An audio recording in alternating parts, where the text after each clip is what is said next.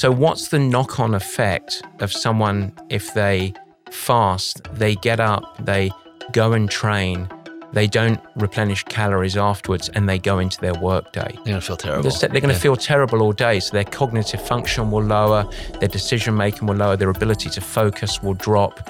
And ultimately, they're going to have massive motivational urges for foods that they don't want to eat. Right. And they have them in the afternoon and they end up buckling because it's human nature. Right.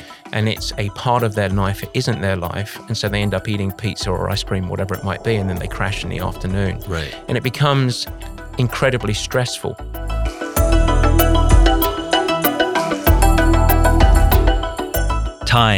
Time, as we all know, is our only limited non-renewable resource. If you're an entrepreneur or an engineer, it's always tough to set aside time for exercise when there's always an email to respond to or a feature to write.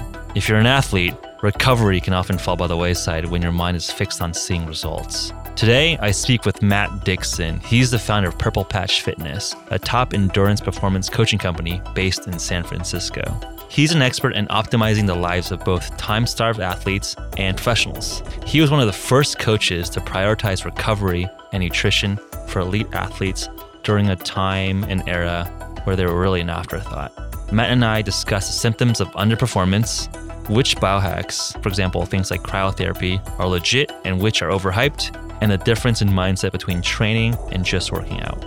Happy 2019, everyone. As a special thank you for supporting me and the HVMN show as we enter the new year, we're hooking you up with a 25% off coupon for Sprint for this month's podcast offer. Sprint is our acute nootropic for focus and energy, which is perfect for jumpstarting your day and kicking the year off right. Compounding caffeine and L-theanine, Sprint has a synergistic effect that produces benefits beyond just the single ingredient alone. Sprint is 0 calories, works nearly immediately, and is dose adjustable to your liking.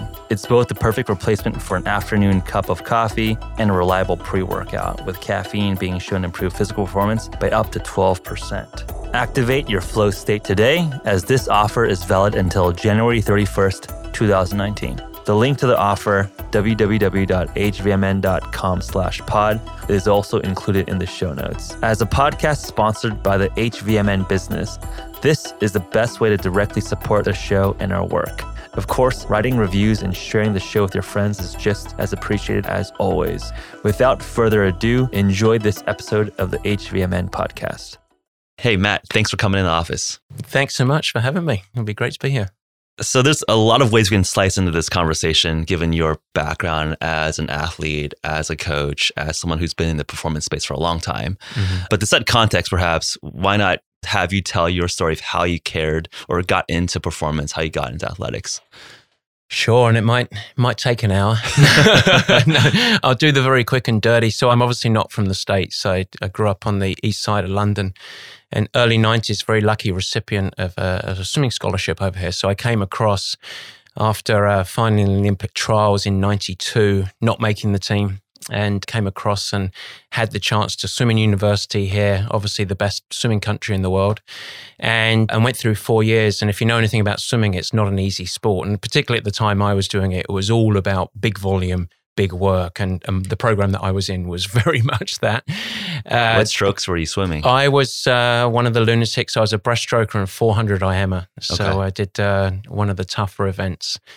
Spent a lot of time in the distance lane, accumulating way too many hours. 27 hours a week of swimming was sort of our average. Wow. And then we had to do the strength as well and go to university. But I didn't make the team in 96 and retired from swimming at the ripe old age of 22 or so. But my education at the same time was exercise physiology. And so from there, I got into coaching swimming. And I was very lucky to coach at a very good age group program where I had a lot of sort of top swimmers. And I went through my first journey and really sort of continued the regular swimming mindset in many ways, but decided that with my sort of restless curiosity that I seemed to have, I decided to move on and go and get my master's in clinical physiology down at the University of South Carolina. And it was when it was down there that I found this sport, triathlon, 3 disciplines. And, I'm a big guy, I weigh almost 200 pounds, but I also had a big engine. I ran like a donkey dipped in cement, but I gave myself a shot at it and I ended up doing very well. And really from there, I sort of now had this backbone of elite swimming, coaching experience and a background in a master's of clinical physiology, decided to go and try my hand at professional triathlon. And I think the reason I give you that background is I'm a wonderful example of how to do a professional triathlon career very, very poorly. With the help of some terrible coaching over sort of 3 or 4 years, managed to train myself into the ground. And I think it's indicative of what the sport was at the time.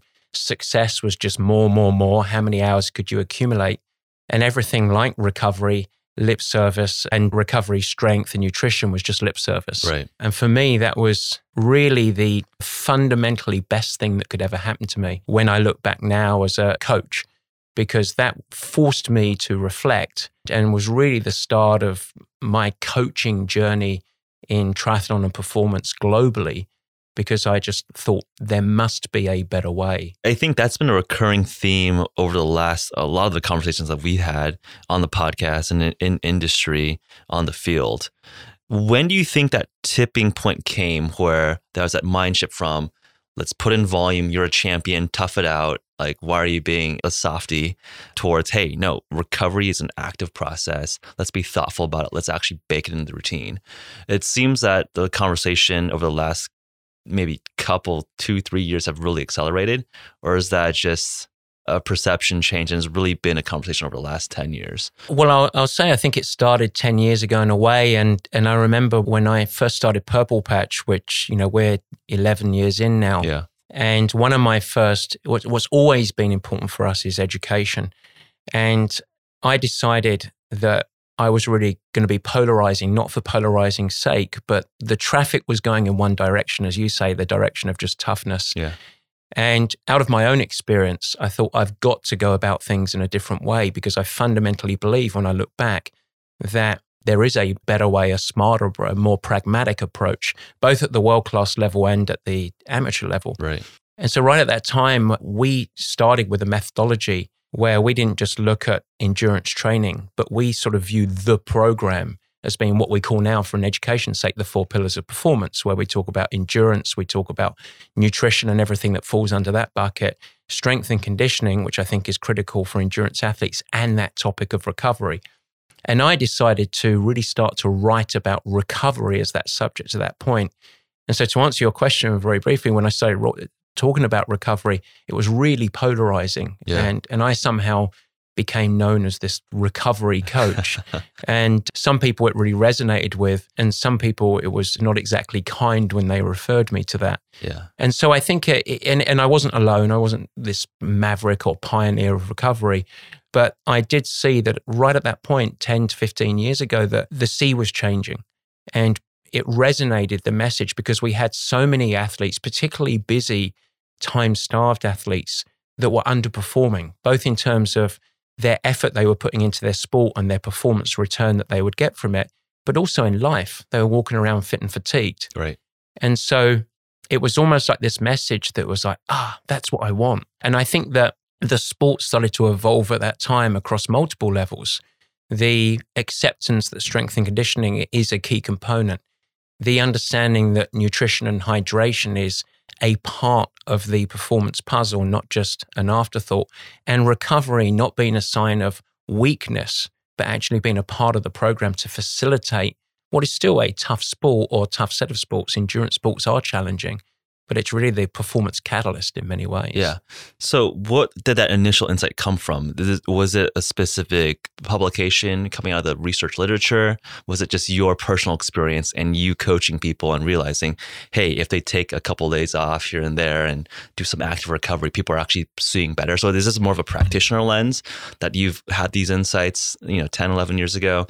Or did it come from some seminal papers that you read in the literature? I did my master's degree in clinical physiology in the late 90s. Right. And so I don't even refer to myself as an exercise physiologist anymore, because that is such a young, exploding science that I think it was at that time, though, it was a great backbone of knowledge. And I was reading plenty and I was reading lots of research, but I didn't get the answer or the catalyst of a methodology off of a research paper.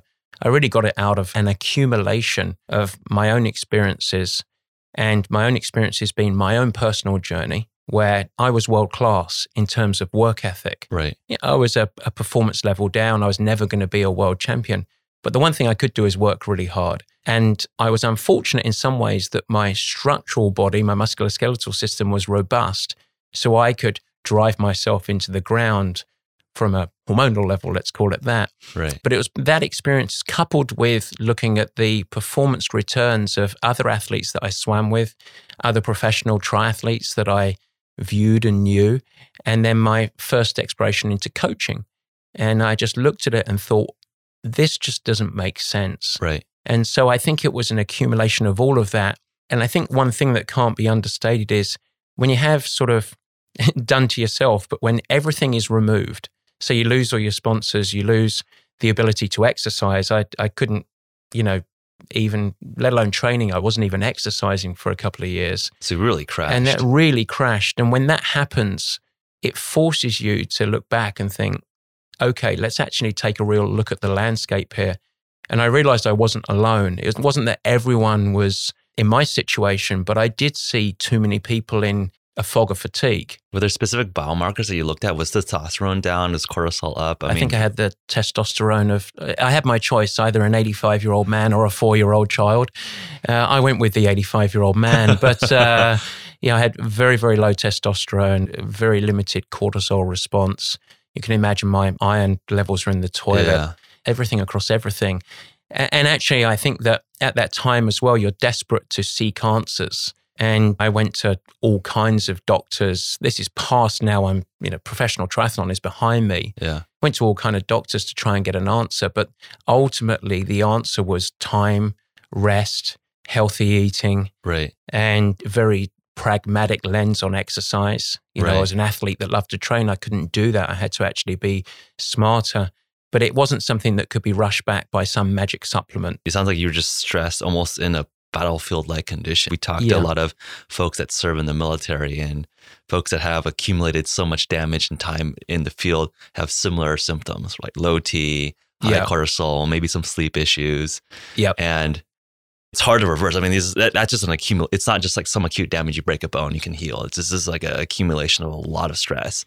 And it sounds like you're very much working your body down and pushing it to such a limit. Okay. And when it goes, it's very hard to define exactly. Yeah. So what is the symptom there? But I think upper level from that as well is the people, and so many of them at that time that I felt, the people that weren't to that stage. It's not like everyone was walking around in a coffin type thing, but it's the people that were just not getting the results relative to their hard work. Right. And their only sort of route that they knew to try and seek more results was to do more work. And so of course, that negative becomes death the vicious spiral. It's this negative death spiral. Yeah. And, you saw that so much. And at that time, in the sort of early years of Purple Patch and my coaching, I was very lucky to actually start to work with a few athletes that almost became my living laboratory. And it was accidental, but it was very fortunate. I had a couple of my early professional athletes that happened to be working with real jobs at their time. And so I was forced to sort of try and get them to world class within the context of a very busy life. Right. Rather than a regular professional athlete that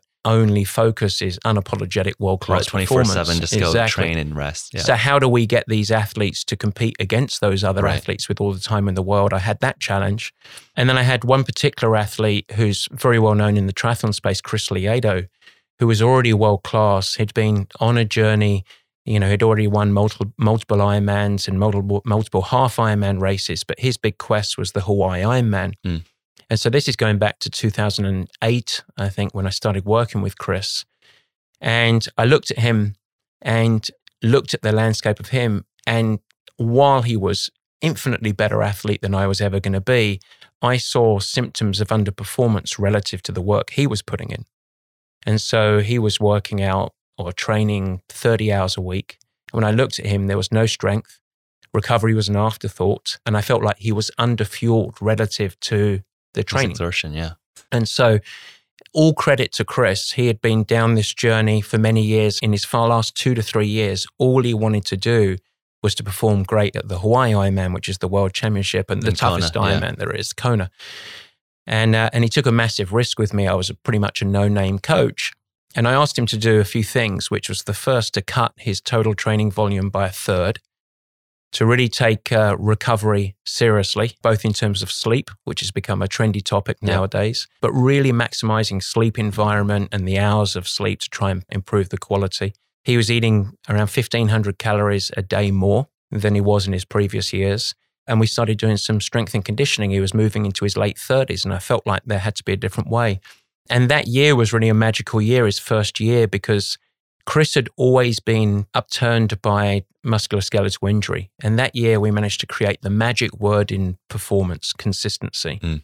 And he showed up to the Hawaii that year, and he was already talking about next year. And I could tell that he was fit as he needed to be, and he had a big platform, a big base, but he was excited. And that really told me he was fresh. And he missed winning by 2 minutes, but he got second at the Hawaii Ironman, a huge breakthrough performance. Yeah. So that was a wonderful opportunity for me and athletes like him to start testing and proving.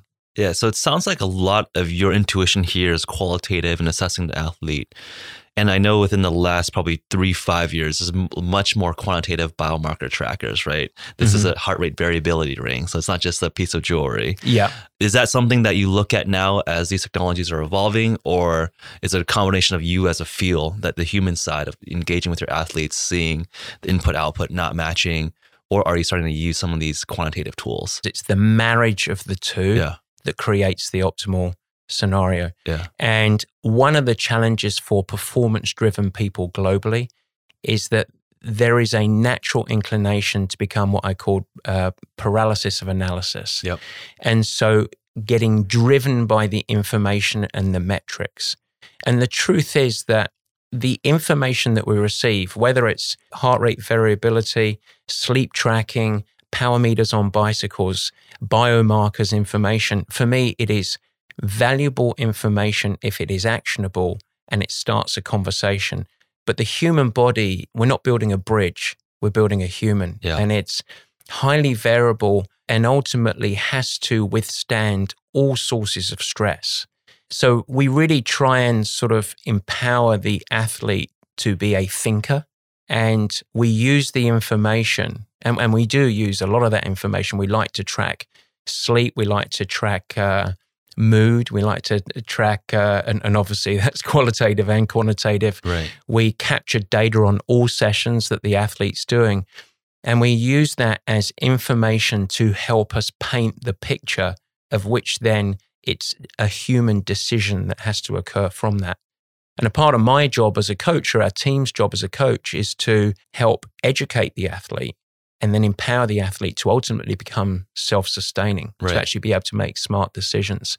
So I think it's the same thing with the emerging trend that's happening now that will happen in the coming future is AI and machine learning, which is really interesting. So if you sort of take data science and you look at best decisions, but all of the companies that are going to come on the scene for that have to realize, I believe, that I don't think that that will ever be a replacement for the human intuition and gut that has to become along as a part of the equation. Yeah, and I think that's been consistent with a lot of my conversations with coaches and athletes, in the sense that, I mean, curious to get your thoughts here. Sometimes coaches will analyze information but not expose the raw data to the athlete, because you don't want to confuse them with, you had a low heart rate variability rating today, so I don't want to prime you that you're not going to have as good of a session today. Yeah. Do you play with that, or are you pretty transparent? Like, hey, here's the raw information. Let's not overinterpret the data here. How do you balance the priming the athlete for a really good day or bad day with like a placebo or nocebo effect versus how do you actually be quantitative here? I fall onto the latter more, sharing. But before that, I think there has to be a discussion and an educational process around how we are using the data. Yeah. And even from a prescription standpoint, I'll come back to the question, but from a prescription, athletes tend to be very metric driven when it comes to what intensity should I ride my bike at, for example, or what should I run at? And even with our prescription, we have a range of, let's say, power on the bike or pace on the run that we expect an athlete to be, but we prescribe it in terms of what this should feel like. So what's the intention of the workout? What's the intention of the intervals within the workout? And what should that feel like? And that could be in terms of perceived effort and the sensations that the athletes feel. And then on the other side of it is the marriage of, well, these are the outputs that we expect somewhere in this range. But that's a very different mindset than, here you go, Johnny, ride at this power. Right. Because that's theoretically specificity, but that ignores what the body is providing us for that day. Right. And so to answer your question, when it comes to some of the data that you might be looking at, it's data to help us make a decision or to frame where it is. So this is where we're at. Let's see what the body can give us. And these are the decision-making. This is basically the decision-making tree that the athlete can say, I want to be open to a good performance. But if I was a little suppressed this morning and I get a good performance, then it really might be time for an extra day or two off that's a little bit lighter. Right. Or, okay, this is the data and your system's a little suppressed. And then they don't feel guilty if they give it a shot, go through a warm-up, go through a pre-main set, and it's just not there. Right. There is reality. And so I tend to prefer to share, but share within context. Right. Ultimately, I'm dealing with highly motivated adults. And so I think that truth and education and empowerment and trusting that you can bring the athlete to look at things through your lens is long-term the more effective way to go about it. I think one assumes that, okay, if we're rational adults here trying to be the best possible version of ourselves, then more ground truth is better. So it's interesting. So in terms of you assessing how recovered someone is or manipulating your protocol for them, do you take perceived exertion as the highest order bit, or do you see some of these quantitative biomarkers like HRV or amount of sleep? Or is that kind of a dumb question? Like you still take both? Both, but I think that the golden question is for the coach to ask the athlete and for the athlete to ask themselves is, how am I feeling? Yeah. So one of the things that doesn't happen in busy lives is a pause. Yeah. And when you first wake up in the morning, you can't overstate the value of actually coming out of the weeds a little bit. Right. And so any time that you can have a conversation with yourself or a conversation with the athlete to say, come out and actually say, hang on, how am I feeling here? What am I looking to do? Is really positive. And ultimately, that's the decision. And then what you have is the other supporting information to help make that decision. Yeah. I'm not so sure. And there's the data. Okay, that's clear. It's objective. But what I wouldn't do is say, oh, look at the HRV, for example. We shouldn't train today, period. I think that's just been shackled by the information. Yeah. You know. So I think when people think, okay, recovery, that seems intellectually appropriate, but what do I even do? Does that mean, so when you tell your athletes to recover, is it like, hey, go sit down and watch Netflix? Is that do some stretching? Is that do some yoga? When you're actually recommending prescribing recovery, what is the most optimal way to recover? I'm a big fan of trying to boil complex to simple. Okay. And so I make this as simple as I can when I talk about this. But I see recovery having really three main buckets. The first is sport specific. The second big area is sort of lifestyle in many ways. And the third is what I call modalities. And so we'll just go through all three very quickly. Sport specific is planned recovery within the sport. And for some people, for emotional reasons, that means doing nothing from a training standpoint. And sometimes people just need that break. They need to release it from the calendar and not move their body. But typically it tends to be, I'm more of a fan of active recovery, very low stuff, maybe with a little bit of neurological stimulation, a little bit of very, very short, fast stuff just to keep the dialogue between brain and muscle going. Just like slamming like a medicine ball or something? Yeah, something very short, or a very quick pickup if they're running and going up to sort of very fast speed type stuff. But nothing where they're looking to get fitter, stronger, more powerful, but actually facilitate the bridge between hard work. Right. And then, of course, within sport specific, you have things like how you're managing a season, how you're managing a block of work, where you have programmed multiple easy days in a row or complete season breaks. But there's a whole category of that. And globally, or the need to know for the show is keep moving, but keep moving light and nothing that's accumulating fatigue. Right. The second area then is sort of what I would call lifestyle.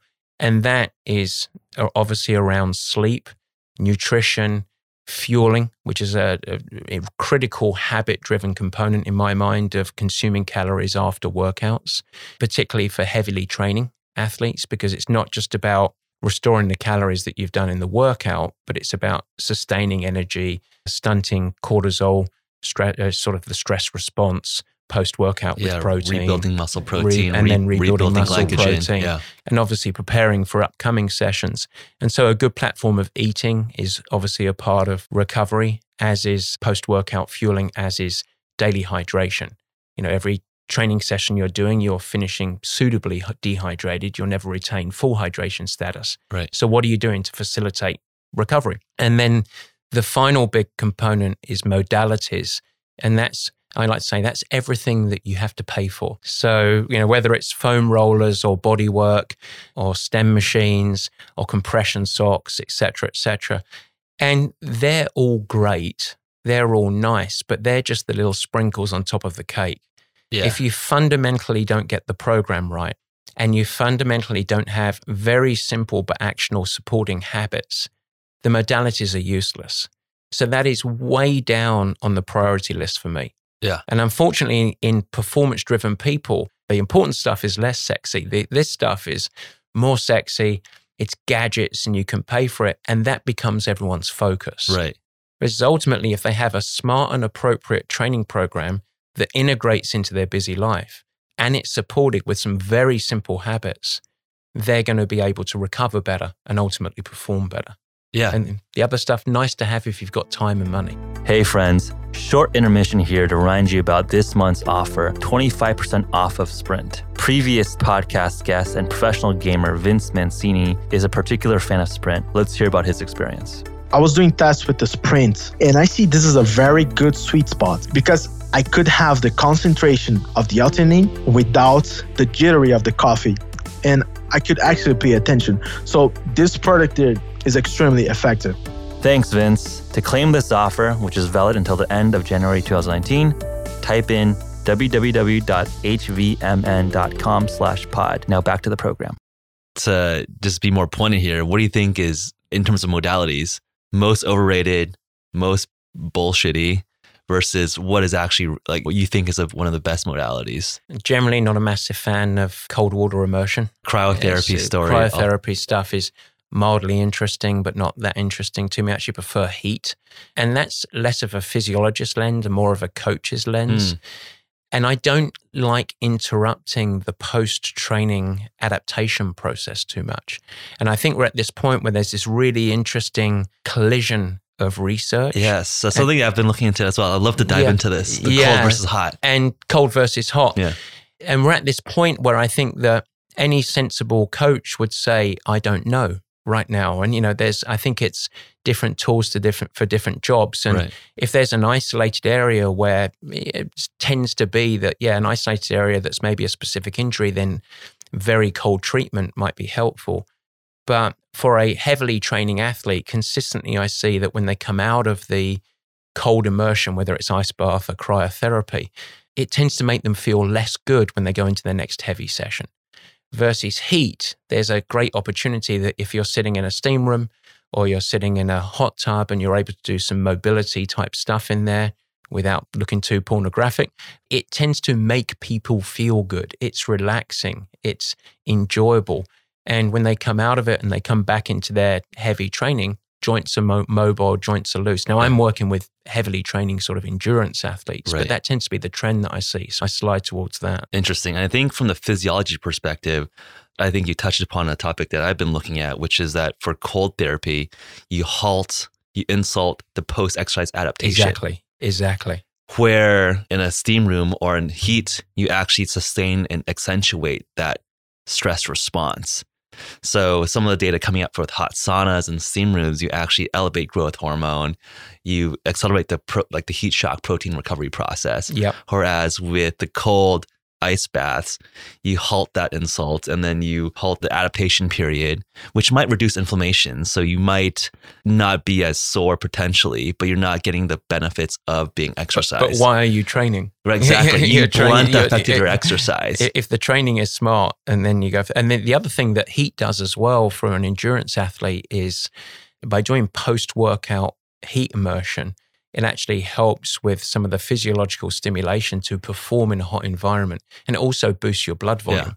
And so if you underhydrate immediately following and put yourself in a little bit of a stressful situation from that standpoint, and then immerse yourself in heat, you're going to get heat adaptations, which is a nice positive. Yeah. And then, of course, you hydrate over the rest of the day. Yeah. So I think that's spot on. I think that's a very nuanced argument. I think that's at the really cutting edge. And I think right now people are like, oh, ice bath and then sauna. I think it's very confused. And I think it is. So I think people out there, the general lay, I think even like coaches, I think are just confused about that. If you talk to professional coaches, so I'm glad that we're touching upon something I think at the cutting edge that will be more fully understood. But I think to be perhaps fair or steelman the cold argument, I think there's probably some application for, okay, you have an injury, you have another basketball game or a soccer match the next immediate day. Yeah, maybe 100%. you don't want to do the adaptation training now. You want to just get your body in a place where you can go again tomorrow. And then I can see it's a compelling story there. 100%. Does that seem fair? 100%. I was going to say it's a sort of performance readiness tool. Yeah. So I can imagine a NBA player on the road and they've got to play and then they'll come back tomorrow. Yeah. We're not looking for adaptations there, I have nothing to do with the NBA, but we're not looking for adaptations there. We're looking to be able to perform the next day on the court. Right. And that makes perfect sense. I'm not saying, hey, cryotherapy chamber, it's useless. It's not. It's really interesting stuff. But for people that are just looking to train and create optimal adaptations and carry it throughout the rest of the day with proper energy, becomes more interesting. Exactly. Heat. Yeah, I think that I'm on the same page there where if I'm not trying to compete in a specific event, then I'm always using heat. I'm not really trying to blunt my adaptation. Yeah. So what are some good modalities? I mean, I guess we like heat, cold, we're a little bit more skeptical, or we need to apply them in the right indication in the use case. Foam rolling and body work. What do you think of that? I mean, I think that the fascia tissue, is that something that you think is beneficial, or is that just like a nice massage and it feels good? Maybe that's benefit of itself. I think so much of it comes down to the practitioner and understanding, but time and again, the body work, if done really, really well, is a great supplement. Going to a nice massage and having the legs flushed, it feels nice, so it might be good for the soul, but I don't think it's actually really been beneficial. The one thing I will say, our general approach for body work is to try and align the body work on a day of heavier training because there's so much trauma happening. And on the days that we are actually really looking for recovery, we like to leave the body alone. And so what happens with all sorts of body work is there is a little bit of trauma that occurs. Right. I mean, people are really digging into the tissue. And so we don't want to do that on a day that we're looking for recovery. We want to have the body work done at the end of a hard training day. And then the next day, let the body regress to the mean. The body is wonderful at regressing to the mean, and that's what we want it to do. So let it have a time of healing. And that really relates to injuries as well, where so many and hot spots that people have, little niggles and pains, and they get foam rollers or trigger point, and they just go hammer and tongs at it. Right. And they isolate the spot, which is typically the symptom, not the cause. Right. My IT band hurts, so I'm just going to absolutely hammer it. And they end up doing so much trauma that the body can't actually respond. It just tightens up. Yeah. They end up actually magnifying the injury. So I think that whole area is good, but it's really dependent on the practitioner, and some of the foam roller stuff is great. On stretching, I'm not globally a massive fan of static stretching. So the old school classic, hamstring stretch, or put your leg up on the table and just holding it in position, standing, leaning against the wall and lengthening the calf and just leaving it there. We do a lot of work on what we call dynamic stretching, a lot of mobility work, and even post-workout, particular to me is sort of focusing generally more on endurance sports.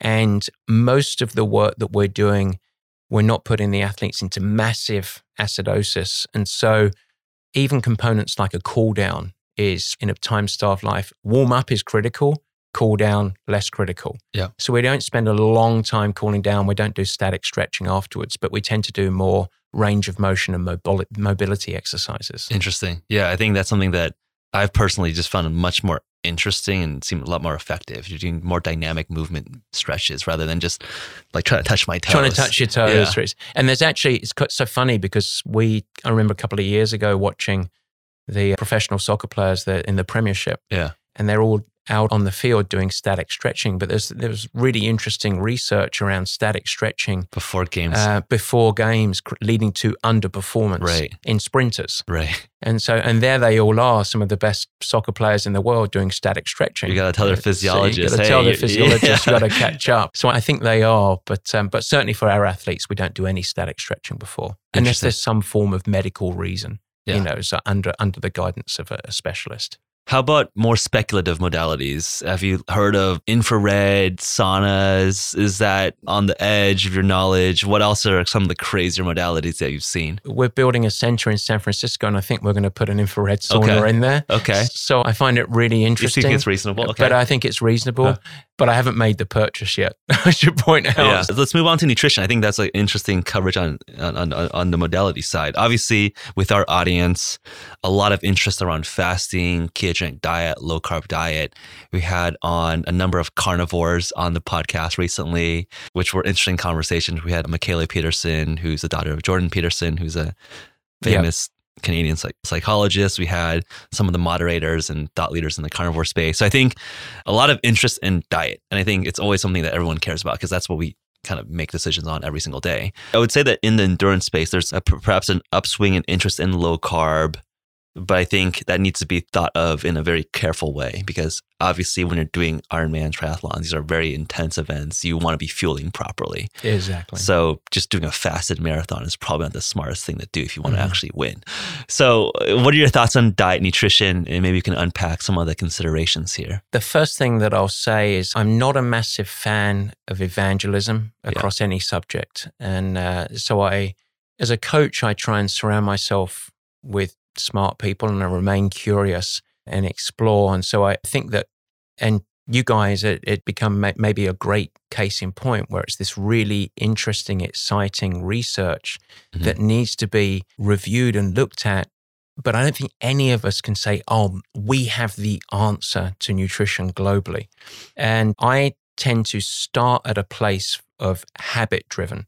So what are the key components? And I don't think that you can have a discussion around nutrition without being in context of what the person or the athlete is trying to do. 100%. And so if you take a type 2 diabetic that is relatively inactive and has been living on a diet of processed food and sugar, and then that is a very different sort of methodology that you might use of intervention to try and help them thrive and repeal their type 2 diabetes than a fit, healthy Ironman amateur triathlete that's trying to perform at their best level in an Ironman. And so when you sort of mix the two and say, this is the solution for all, I think there's going to be a collapse somewhere. And so from a performance-driven population, I start with things that I think are true. What are we looking to achieve?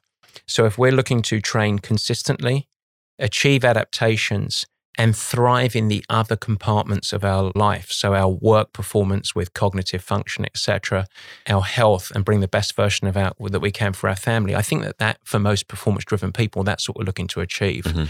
And for someone that's training or exercising in the morning, for me, that means that we tend to front load carbohydrates, and we tend to have carbohydrates following the workout when the gateways are there, but not carbohydrates alone. It has to be supported with plenty of protein and some fat. But if they do that well, so I'm not a massive fan of fasting post-workout. I guess that's the message out of that. Yeah. But if they do that well, the last thing that someone that's sitting in the workplace wants to be doing is consuming a whole bunch of starchy carbohydrate and a whole bunch of sugar, because that's going to start to create fatigue and oscillate. So instead, we tend to anchor around lots of proteins, lots of vegetables, lots of fruits actually, and just a general well-rounded diet. But to answer your question, maybe you just sort of prod me more into specific areas. But I think I just teed up just a giant can of worms here. Yeah, so exactly. But I tend to be more habit-driven than anything else. But if we think about our professional athletes that we work with, our very elite athletes, we have several athletes that are what we might call fat adaptive, if you want to think about that. But none of them are fasting, eliminate carbohydrates from their life, but they embrace fat utilization, they embrace proteins, they have to eat a lot to support their training. And when they're actually racing, the predominant fuel source still needs to come from carbohydrates. Right. So I think that because we talk a lot about ketone esters, exogenous ketones, fasting, ketogenic diets, is that people think that we advocate that, or I advocate it, or I'm on a ketogenic diet every single day of my life. And I'm not. And I think that you touch upon it nicely, where you have to look at the indication to optimize your nutrition and your protocols around that. Mm-hmm. So again, I think you're absolutely on the dot. If you're a type 2 diabetic, you probably want to reduce as much carbohydrate intake as possible. Yeah. But if you're trying to be at the highest level of performance, clearly there's a role for sugar for the anaerobic push at the end of a race or during a race. Yeah. So I wanted to touch upon what you mentioned on, which is keto adaptation or fat adaptation. And I think one interesting active debate in sports nutrition is, can one be as keto adapted as possible and have as peak performance as someone that's being fueled with carbohydrate? I think some of the work out of Volek and Finney are advocating, okay, keto adapt for 6-9 months and you don't need carbohydrate. I'm personally a little bit skeptical about that, given just some subjective, in practice experience and just looking at the broader literature of how useful a punch of sugar can be for performance. It sounds like a lot, even for your keto adapted athletes, you still recommend carbohydrate during the races or before the races. Let's think about it the other side, I think, for the equation. So when I hear stuff like that, the chances of that being functional across and long term, it would be like suddenly finding out that gravity exists. Like it's too revolutionary for me. And not to be too dismissive, I think it's really interesting. But I think about it like this, and I'll talk in terms of triathlon globally or endurance training. If you're going out on a low intensity, long endurance bike ride or run, you don't need to be packing your gills with Gatorade and sugar and everything that was pushed and marketed and promoted to us for the last 25 years. Right. That's a mistake. You can eat, in my mind, and just my opinion, but you can eat real food that is not carbohydrate heavy, because you can train your body to actually become more fat adaptive, if you want to call it that. Right. And you shouldn't be overly dependent on high sugar in those environments. But if you're doing a very short, very high intensity interval workout, then on the flip side, there is a case to be told that sugar is your friend in that environment. Yeah. And if you are doing a Olympic distance triathlon that is 2 hours of very high intensity, or running a marathon at the elite level, you're going anaerobic. You're going anaerobic. And there may be, and it's really interesting, is supplemental exogenous ketones. Yeah. It's really interesting to me, but I don't know enough about it yet. Yeah. Do you know what I mean? So I rather than just for me jumping on and saying this is great, it's the next big thing, it's like, let's stand back, explore, investigate, research, and hopefully lean on guys like you. Have you experimented with our ketone ester? No, not at all. You gotta get you to experiment with it. We'll do it. But the case comes back. It's pragmatism, and I think it's where I started with evangelism, where there's this, in the same way as what do we learn from history when we were told that fat was bad, and we saw what happened there. Right. On the flip side, poles. If it's this polarized carbohydrate is bad, there has still been no diet that I'm aware of in history where a complete elimination of one of the 3 macronutrients has ever been successful long term. I still haven't seen one that's been successful. I think that's the N=1 that all the carnivores are testing out live right now. Exactly. So, let them be the living experiment. Exactly. We'll see, you know, and it's investigating. And I'm not being by any stretch dismissive of it. I think it's really interesting, but I also don't claim to be an expert. It's a part of my field that I'm owned to explore and understand and talk to specialists about to build then a pragmatic lens, I think. Yeah, I just want to get your thoughts there. I think one thing that we've seen getting more and more traction is this notion of cyclical diets. Mm-hmm. So I think we touched upon the notion of keto adaptation or fat adaptation or fasted workouts. And the notion there is that you want to stress the metabolism so that you upregulate enzymes and proteins that relate to when you're at later stages of the race where you are more fuel depleted. Mm-hmm. And then you also do training when you're fully fueled to give your body full adaptation across all types of fuels. Is that something that you guys play around with, or do you stay pretty consistent? That seems to be one of the things that you focus on. Consistency. We have a fairly stable diet, and we just put people on their habit and let them go. There's a reason for that, where if we think about in terms of things that are mutually exclusive, so if you only think about it at the enzyme level, you say this happens in the lab and this will happen, and so this is what we should play with. I tend to come up a level and try and look at the whole landscape. Mm-hmm. And for the vast majority of people that we're working with, if we remove the world-class athletes that have all the time in the world to plan their meals, to sleep, to take naps, which is a huge part of recovery, by the way, and everything that we would love in an optimal situation, there's more opportunity to play, test, and align. But most people are trying to integrate performance, health, fitness into a really big life. Yeah. So what's the knock-on effect of someone if they fast, they get up, they go and train, they don't replenish calories afterwards, and they go into their work day? They're going to feel terrible. They're going to feel terrible all day. So their cognitive function will lower, their decision-making will lower, their ability to focus will drop. And ultimately, they're going to have massive motivation or urges for foods that they don't want to eat. Right. And they have them in the afternoon and they end up buckling because it's human nature. Right. And it's a part of their life. It isn't their life. And so they end up eating pizza or ice cream, whatever it might be. And then they crash in the afternoon. Right. And it becomes incredibly stressful. And when we are training within the context of a time-starved life, we are placing a specific stress into a whole big reservoir of stress. Mm-hmm.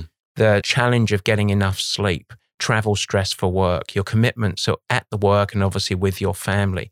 And so it comes back again, it's really interesting, but the solution has to be habit-driven and repeatable. And so similar to the mindset of modalities, in order for anything to be effective, it has to be simple to execute and repeatable. Yeah. And so they might go through phases or opportunities where you can look at the workout, look at the day and say, this is a time that maybe you're doing some careful reduction of calories or fasting. But it has to be done very strategically within context of the big picture. And I think that's where people miss it, because in thinking that they're doing the right thing, is in one particular area, they fail to see the big picture. I think it's an important caveat. And I think, one thing that is kind of my pet hypothesis here is that cyclical training blocks is fairly standard practice now in top level sports physiology training, right? Yeah. Like you'll ramp up load and then taper down before the event. And I can imagine a world where, again, the caveat is that this is like a professional with infinite amount of time and resources to have custom diets. You have cyclical nutrition blocks that match your training volume that also peak for the competition. That could be an interesting interplay where the training volume is not sort of cyclical and customized. And can you imagine that one of the other interventions, nutrition, is also cyclical and personalized for an end outcome? It's funny you say it, because I was listening to that question there thinking, in some ways I'm a dummy, because we kind of do that in a way, and I'll explain. So you're dead right. I mean, I think that, and let me preface this first, it doesn't just have to be an athlete that needs to train. I think everyone needs to train because exercise is random. Training is structured and progressive. Mm-hmm. So even if you want to be the healthiest human being possible, I think most people that exercise want to improve. Right. The only way to do that is to have some structure and progression. From an athletic sense, that means that we're sending athletes through phases of training. The phase of training that we tend to be in right now is what we call postseason, which is the lowest physical stress. And it's really a phase of preparation. So we're doing a lot of technical development and a lot of readiness of, in the upcoming months, being able to absorb and handle very heavy training loads. Yeah. And so at this time of the year, we really encourage athletes. This is a time of the year that there shouldn't be a workout where you are consuming high sugar. It's just because the training load is not there. Right. Versus if we go into right in the heart of race season and we're doing race simulations, we want the athlete to be adhering to the same timing, amount, and type of calories that they're going to be absorbing in the race-specific training sessions. Not every training session, but in the ones that most mimic what they're going to do on race day. And so in many ways, it is periodized, if you want to call it that. Right. It is phase-specific. And so, I said, hey, it has to be simple and actionable. We still do go to that level, I would say. Yeah. Yeah, I think the marketing side is interesting where it makes sense. Again, I think what you're speaking about, like Gatorade Goose Shots, it makes sense when you're in practice. But if you're a casual athlete who maybe goes to the gym for like 30 minutes on a treadmill or an elliptical machine, do you need to be downing a sugar bomb? Probably not. I mean, the rule of thumb that we say to our athletes globally is if your workout is 75 minutes or less, you just don't need any calories. Yeah. And, maybe if it's really high intensity, you might have something there just in case. Yeah. You got something wrong and you're having a sugar crash or whatever.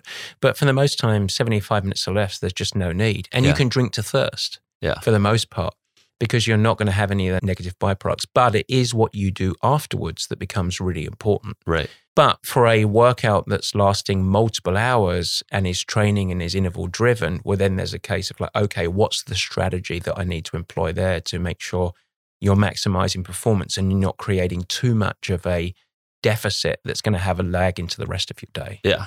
So I think a lot of people focus on pre-fuels, but it sounds like, especially on the recovery side, I agree with you, fasting after workout, unless there's some specific reason why you want to do that, is very stressful for your body. Yeah. I mean, that 30-minute hour period when your muscles are open to absorbing nutrition is a pretty critical time period. And I don't think that's controversial. Anything interesting there? Would you say, a standard carbohydrate protein shake is, kind of standard practice? Any specific nuances? I think you can get kind of nerdy with like, oh, do people care about vegan protein versus whey protein versus should you just eat a steak? There's been emerging data around how ketone esters with carbohydrate and protein accelerate some of the glycogen and protein resynthesis enzymes. Anything interesting you're playing around there for post-exercise nutrition? A general rule of thumb, again, for the time-starved, busy person, it has to be simple, able to be executed and easily absorbed. So if you've got a very heavy training session, and then we tend to go carbohydrate, protein, easily absorbed, protein source as a shake. But for the vast majority of people, you sort of point before of the person going to the gym, the person doing strength, eat real food. It's a great opportunity. We have too much processed food in our life anyway. So if you get the opportunity to eat real food, it's great. And we tend to lean more post-workout fueling of that's a good time to actually have some of your carbohydrates that you're going to have in the rest of your day. Protein is always there. And a part of that is we know that protein is a natural suppressor of cortisol, which is obviously suitably elevated to help you perform, but you don't want to carry that into the rest of the day. And we tend to be a little less on things like antioxidants, which tend to blunt adaptation. Blunt adaptation. Yeah. So we tend to try and avoid people having lots of berries in their shakes, etc. Interesting. But it doesn't mean antioxidants are bad. They're great in the rest of the day. They're full of vitamins and minerals, etc. So it's the timing of them. Simple, actionable stuff. And I have never tested ketones as being a part of the process. Yeah. All I've done so far is read Brianna's paper. Okay. Yeah. We got to get some, actual data from you there. Yeah.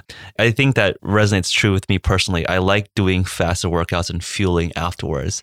Yeah. Which I think is a reasonable response in terms of draining out remaining glycogen. And then post recovery, you have like full repletion of all those nutrients. And again, that's more for longevity, metabolic stress reasons than for winning, Yeah, marathons. winning anything. And I'm not trying to win the thing either. The other thing as well is I tend to, when I work out in the morning. Yeah. And I just don't do well with food in my stomach. Yeah. And so you wake up naturally fasted. Yeah. You go and exercise or you go and train. And then it's a great time to fuel the rest of your day and replenish. Yeah. So even from a life structure, I think is a really good thing, and performance during. Yeah. The only component, there is some research for female athletes and some of the negative hormonal byproducts of not taking in some calories, particularly protein, first thing in the morning. Interesting. Yeah. There's definitely some variation in terms of how much body fat, per gender that you want to maintain. Absolutely. Yeah, exactly. So I know that a lot of our audience are high performance athletes, but, people like myself, I'm not a professional athlete. I don't have any dreams or delusions of winning Kona. So I consider myself more of a creative or intellectual worker.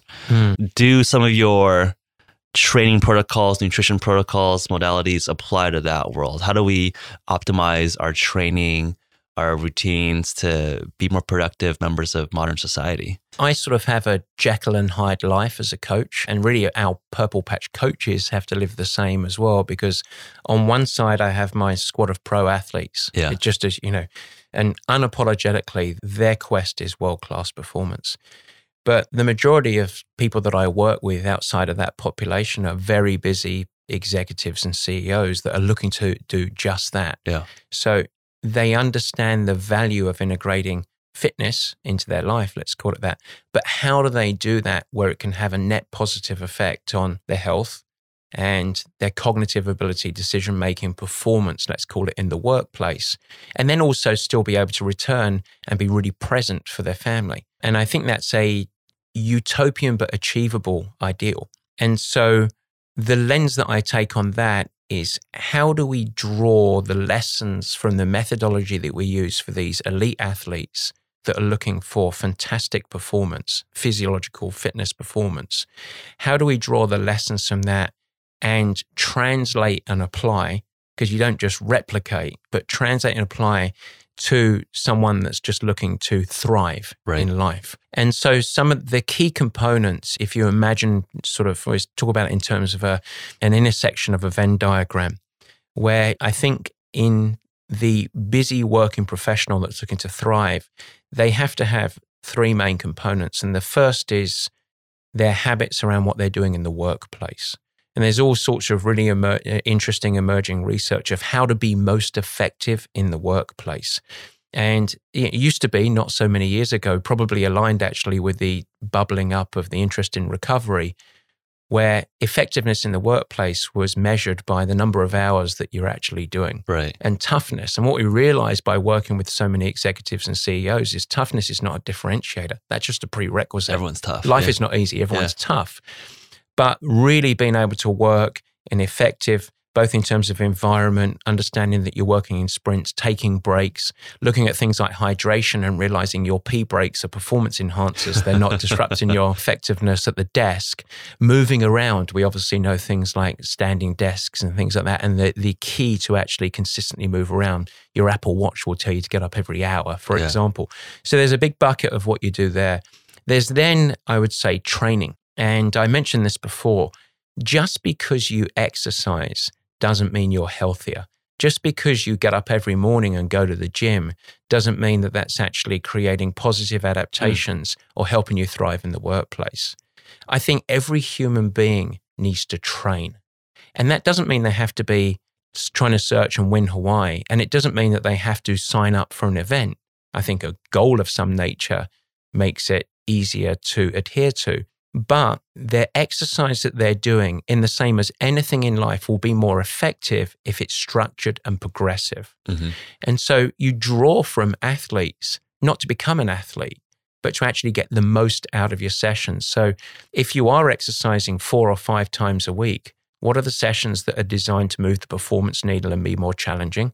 What are the sessions that are there to be more therapeutic, emotionally and physiologically, and help support those key sessions? Right. You don't need to be obsessive about it. You don't have to be evangelical about your fitness, but structured and progressive is key. And I've never seen someone over the long term be highly effective in that area without having real structure behind it. It's one of the limiters of general group fitness. You get fitter and quick results over 6 weeks, and then what's the next thing? Because everyone plateaus. Plateau, right. Longevity and consistency can only happen if you have periods of progressively load, and then you have breaks to rejuvenate and step back. Not dormant, but breaks in the stress. So you're saying that, okay, you probably going to the gym 30 minutes, an hour a day is at least better than sitting on your butt.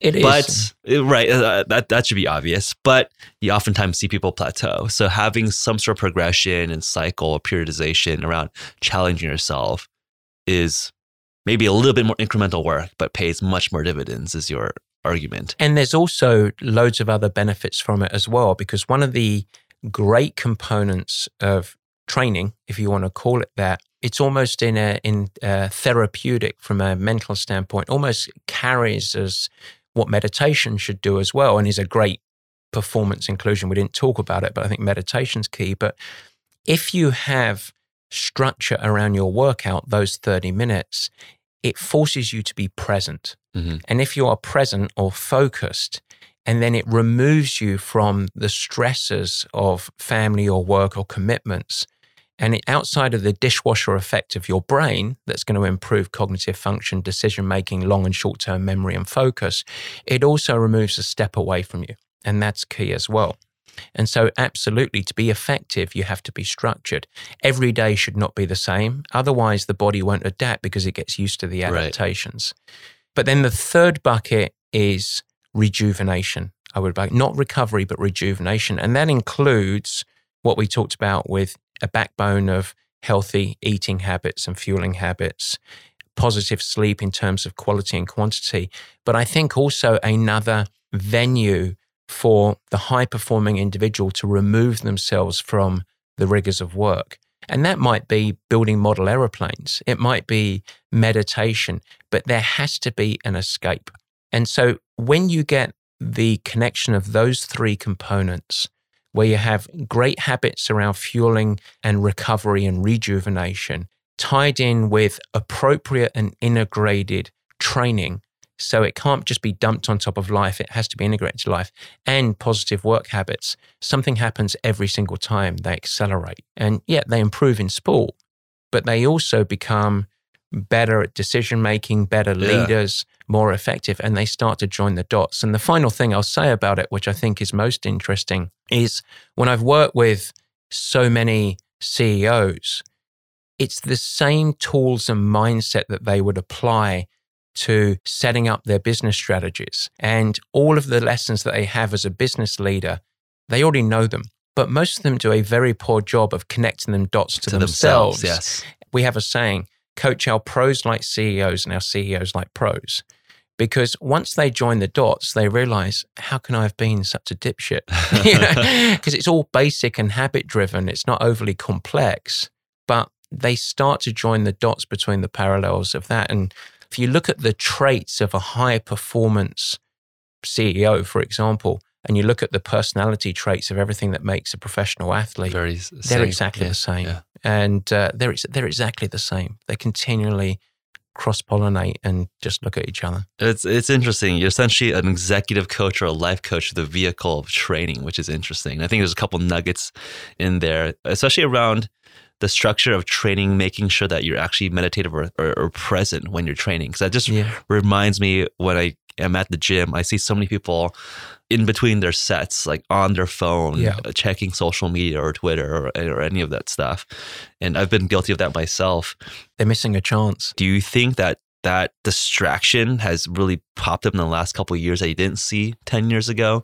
Do you just feel that people are just a lot less present now, and you have to just retrain people's mind more aggressively today versus 10 years ago? I think we've fallen into a trap of thinking that we always have to be connected to be effective. Yeah. And the truth is the antithesis of that. I think you have to be really programmed to be effective. And a great example of that is email, where we always feel like we have to respond to email straight away. Right. And, hand up, I'm also guilty of that. Versus we know that the most effective way to use an information transfer tool, which is email, is to do it in blocks of focus and then turn it off so that you can be present on task. Right. And the same applies with exercise as well. So can you imagine if I said to you, all right, we're all going to go and meditate and we're going to go and sit in a room, but we're all going to be on social media? You'd say, that's insane. Yeah. Well, the same applies, because exercise or training is not meditation, but you are spending some of your valuable time, and for many people, time is our most precious commodity. You are deciding to spend this time on something that you know is really valuable for you, but you want to get the biggest results. And the best way to get results is to execute as intended. And the only way to do that is to be present. Yep. And so that's why I ban cell phones from our indoor cycling classes, because I need people to be present. And then when people listen to music as a tool in training is another one that's really interesting, because similar to our nutrition discussion, it depends on the training session. Yeah, okay. So I think music is a great motivator. We know that it can lift mood, it can lift performance if we're happy and but we're it can't enjoyable. Be distracting. I've almost but it can't be a distraction. Took it off just so I get distracted. I don't like this song lyrics, and then you just get thrown off. Exactly. For me personally, and I'm not a fan of me, hey, I'm a coach, listen to me, because it's what I do. Right. But there are certain sessions where if they require focus, where they're really interval driven, And then the best thing might be some music to help maximize the performance, but you're not listening to a podcast there, Right. for example. Versus if I go for a trail run and I'm getting some byproduct physiological benefits by being out there for an hour or whatever it might be, but I'm not really training per se. The purpose of that session is for me to move my body, have fun and be a release. Right. Go listen to a podcast. Yeah. It's a great way because that's feeding my soul as well. Right. Something that's interesting. Yeah, very balanced, very wise. You dropped a lot of interesting nuggets out there. So how do people find you, learn more about Purple Patch, learn more about you and all the things that you offer? Our website is purplepatchfitness.com, but I think the easiest way is probably the Purple Patch podcast, actually. We do a weekly podcast and it's not about triathlon training, it's about the subject of performance globally, and it's only education. So one of the things that's right since the inception of Purple Patch is the passion for education. So I think that's a great venue to listen. And I love to hear thoughts. We answer questions every week. I love it when people engage and participate. So either head to the website or listen to the podcast, and we appreciate if you share with your friends and family if you find it valuable. Yeah, if you enjoy this conversation, head on over. I mean, Matt's got some wisdom to share here. Thanks so much for dropping by the HVMN podcast. Really great fun. Thanks so much. Thank you. Really appreciate being here. Cheers. Thanks for tuning in this week, everyone. Remember to check out www.hvmn.com/pod for this month's special podcast offer. For January 2019, that offer is 25% off Sprint. It's a new year. Time to hit the ground running. Are you interested in getting $15 worth of HVMN store credit that you can use on our website? Submit a written review on our iTunes page and send that screenshot to podcast@hvmn.com. Our podcast email line is always open for your suggestions, feedback, and questions. Until next week, friends, stay sharp and train smart.